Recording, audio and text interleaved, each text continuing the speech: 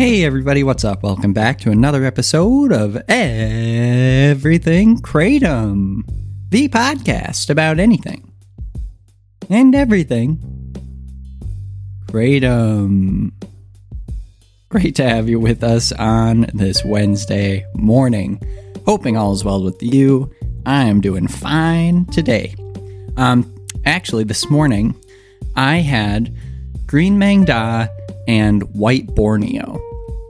This is really becoming a killer combo for me, and I know that I've talked about it a few times before, but what was different was today I took it in capsule form when I usually do toss and wash, and I don't know what made me do it in capsules today, honestly. I mean, I was running a little bit late this morning. I really needed to get my butt into gear, but I don't really know. I mean, I've been in that situation before, and I still managed to do my toss and wash, so not sure what made me do it, but I decided to do capsules, so I did standard size capsule. I believe I did 3 capsules of green mangda, 4 of white Borneo, and the effects took a while to come on, as I expected, and maybe about an hour.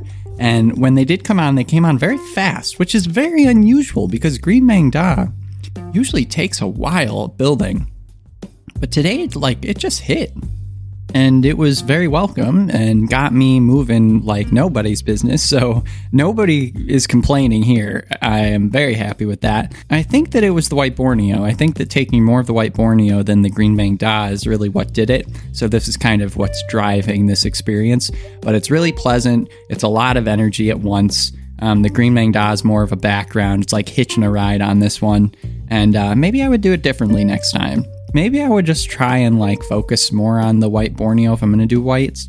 The two go together, but I think usually I've done green mangda as the primary driver and white Borneo is kind of like the one hitching the ride. So interesting stuff to think about. Anyway, all in all as well.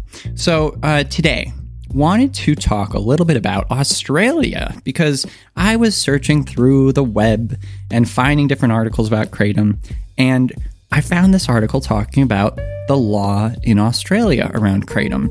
And it turns out that Kratom is Schedule 9. Schedule 9 is a prohibited substance, also known as a poison, which may be abused or misused.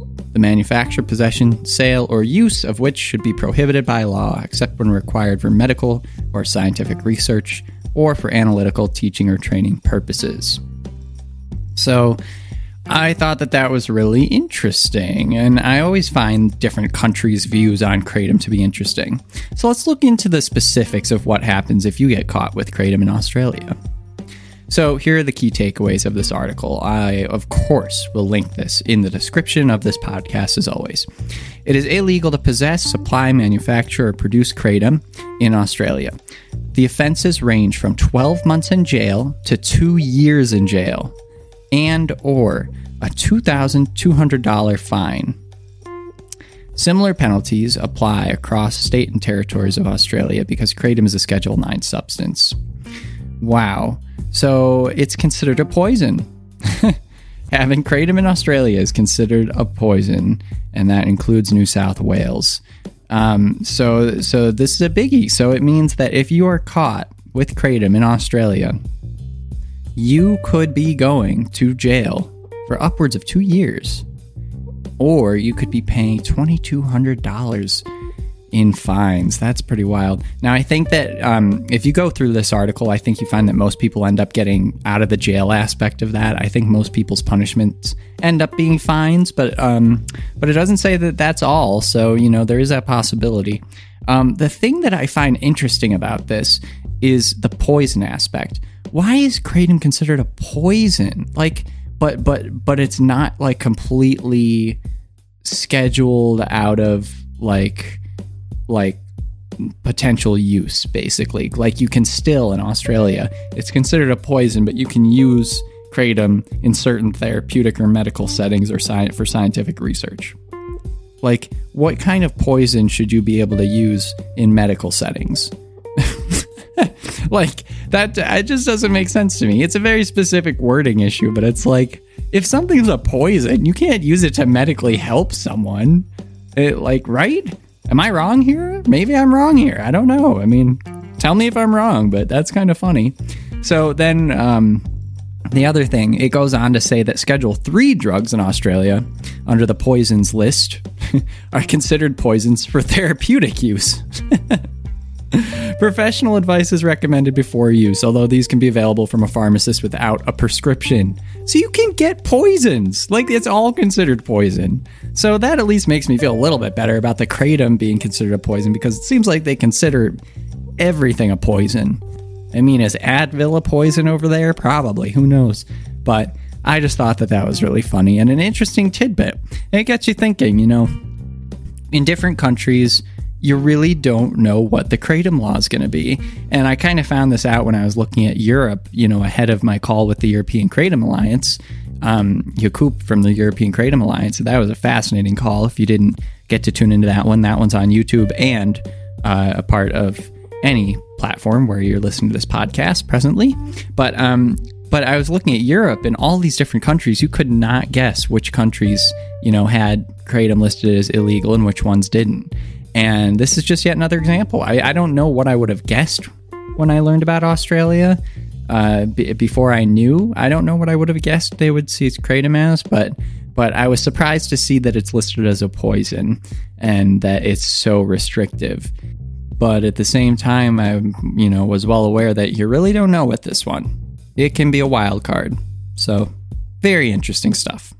That also made me want to look at New Zealand, because New Zealand and Australia, in my stereotypical non-educated mind, is like supposed to be similar somehow. Even though they're such different places, for some reason, it's just that their dang accents are close enough where I'm like, they're in that hemisphere, or they're kind of, you know, they're not even close together. They're like so far apart. But like, listen to me, I'm already spewing lies out onto this podcast about how New Zealand and Australia are the same place. Anyway, don't take anything I say about New Zealand or Australia as fact. But with all that's said, and before I get myself into more trouble, cut myself off here, I did want to look at New Zealand. So I looked at New Zealand as well. And for New Zealand, the law makes a little more sense to me, but I mean, I'm not saying I agree with it. I'm just saying it makes sense in terms of when I read it, I understand what they're saying. So here's New Zealand's set of laws. So they have it scheduled, they have Kratom scheduled as a Schedule 1 substance, which to them, that means that you can use it according to a prescription that you receive from a doctor. So they do consider it a medicinal herb, but you're not allowed to buy it, sell it, trade it, import it, or export it. That's all completely prohibited. They say that they haven't completely banned Kratom outright, but you can't grow it either, and there's no like free market economy around Kratom. You can apply to have a prescription and get permission from your doctor to buy and use it, but that's it. So I thought that was an interesting set of regulations and laws. It does not line up closely with Australia for the most part. So defeating my stereotypical worldview of Australia and New Zealand having anything in common necessarily. Although their accents aren't too far apart in my opinion, but story for another time.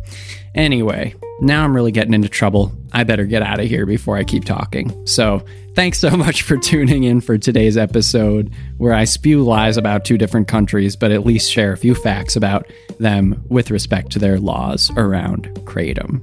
So thanks so much for listening in, you guys. Hope you enjoyed this little goofy episode, and we'll be back tomorrow with more Everything Kratom. Thanks so much and have a great day. Bye-bye.